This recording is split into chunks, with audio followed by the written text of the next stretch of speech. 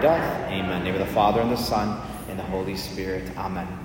So in today's gospel, we hear about two men who went out of their way to place themselves in Jesus' path. And once they place themselves in Jesus' path, everything seems to change in their lives. So we'll first start with the blind man. So the blind man, right? In general, those who were blind had no choice but to beg for money. They would stay in places which were heavily populated so that when people would pass by, they would feel bad and give them money. They needed to beg in order to survive. And so this blind man goes to a desperate measure to place himself in Jesus' path. We hear Jesus of what he does. He goes to an extreme measure saying, Jesus, Son of David, was passing by. And he says, Jesus, Son of David, have pity on me. And so blind men don't yell and scream, right? So imagine someone who's blind and they just hear, he's asking people, who's coming by? And they say, Jesus is passing by. And he doesn't know, is Jesus here, is Jesus there? But all we hear is this man who's blind and is screaming, Jesus, Son of David, have mercy on me. Left, right, we don't know. It could be behind him. And so blind men don't yell.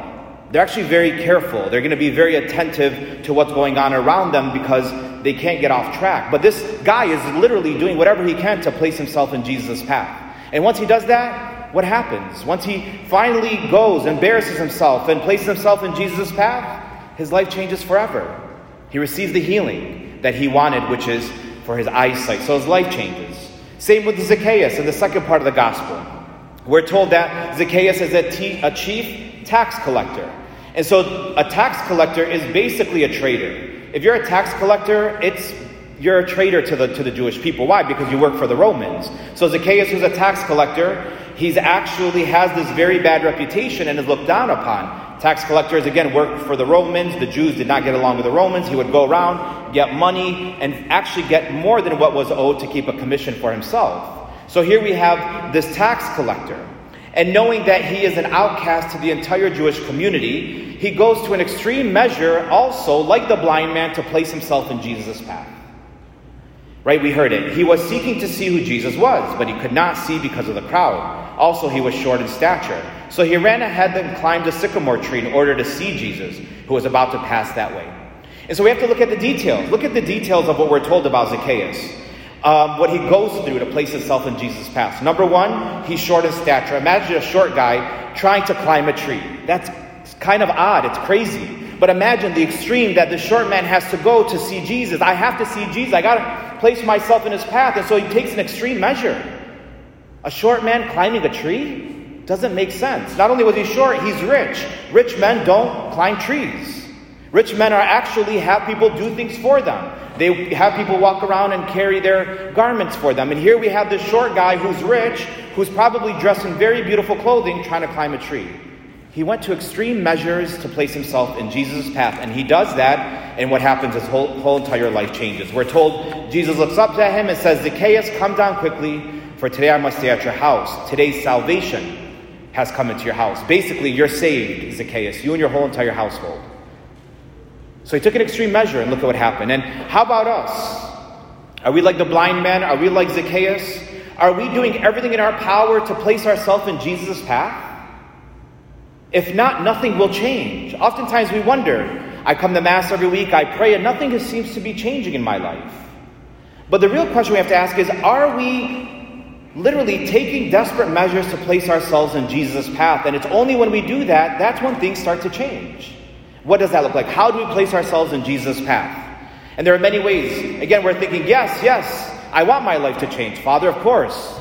I want things to be better. I want more unity in my family. I want my finances to change. I want me to be able to pass this upcoming exam. I just want to fall in love with Jesus more. I want things to change. Of course I do. Well, then we have to ask ourselves, are we placing ourselves in Jesus' path? Are we taking extreme measures to place ourselves in Jesus' path?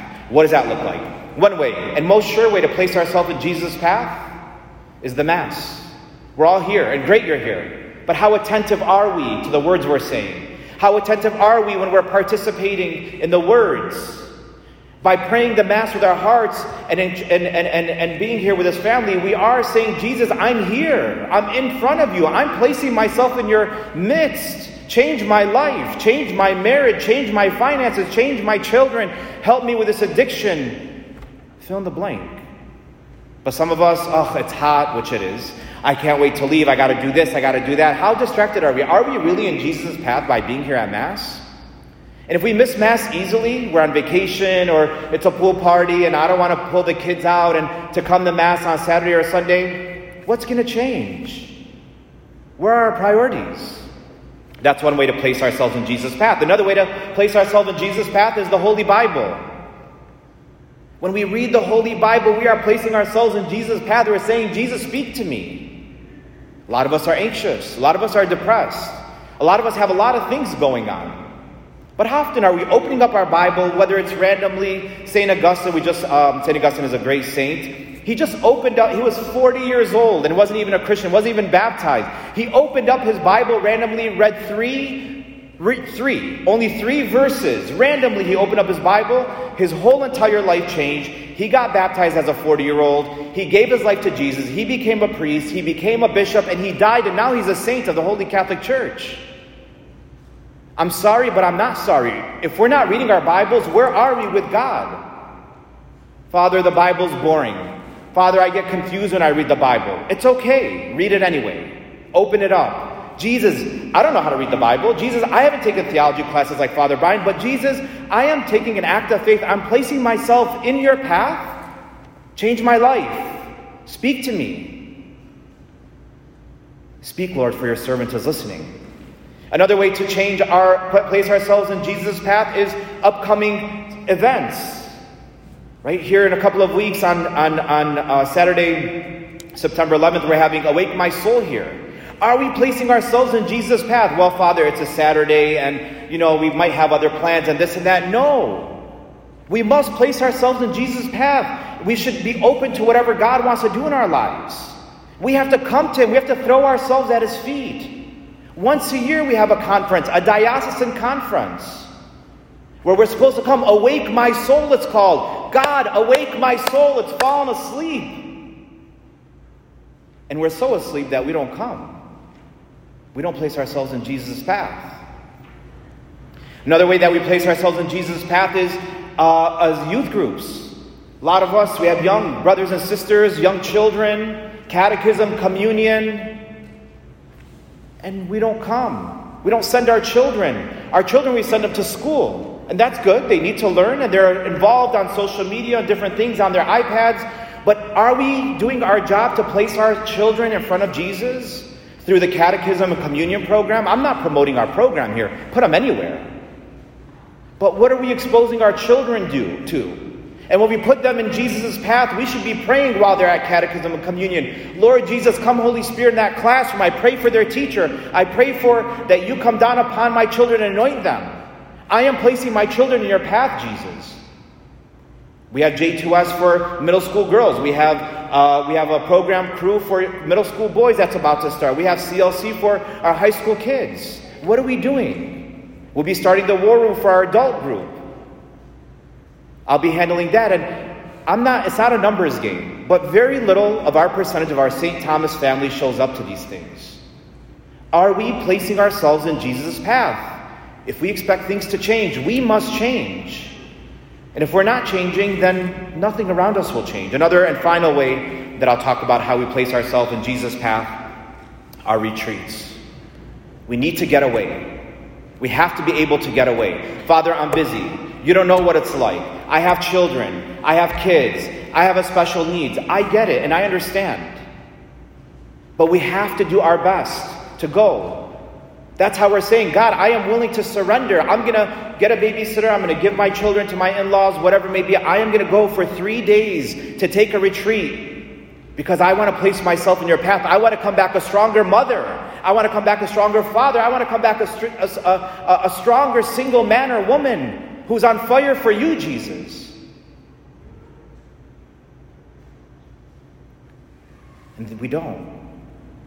I remember growing up, I wanted just to go to retreats. I kept going. There's marriage retreats, and no one signs up through the diocese, through ECRC. I don't want anyone to think I have marriage problems. I'm not going. Or there's a Be Healed retreat. I take care of the Be Healed retreat. I go 3 days with people on a Be Healed retreat. I don't want to go. I don't want people to think that something is broken in my life. We're all broken. We all need healing. We all need Jesus. And we need to place ourselves in Jesus' path. Who cares what people are going to think? Who cares what people are going to say? Jesus, I'm here in front of you because I need you. And I'm placing myself in your path, knowing that you will do something. We should have this expectant faith. There was a blessed by the name, a lot of us know him, Silanus Casey. He would say, thank God in advance. We need an expectant faith. God, I'm going to go to this. Today I came from Mother of God. There was a women's conference, a diocesan women's conference. There was 150 people there. Where are our people? Let us place ourselves at Jesus' path so our lives can change like it did for Zacchaeus and for the blind man. So both the blind man and Zacchaeus placed themselves in Jesus' path in an extreme way, and their lives changed forever.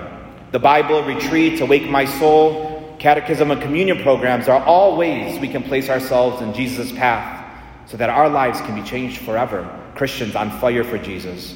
Many of us will come forward to receive Jesus in the Most Holy Eucharist. What will Jesus find in your soul? A soul that is constantly looking for ways to place themselves in front of Jesus' path so he can change our lives forever? Or a soul that doesn't place themselves in Jesus' path and therefore always lost? Nothing ever seems to change. Brothers and sisters, we have a very important decision to make. Sit here for a minute and make a decision. Do I place myself in Jesus' path? Amen.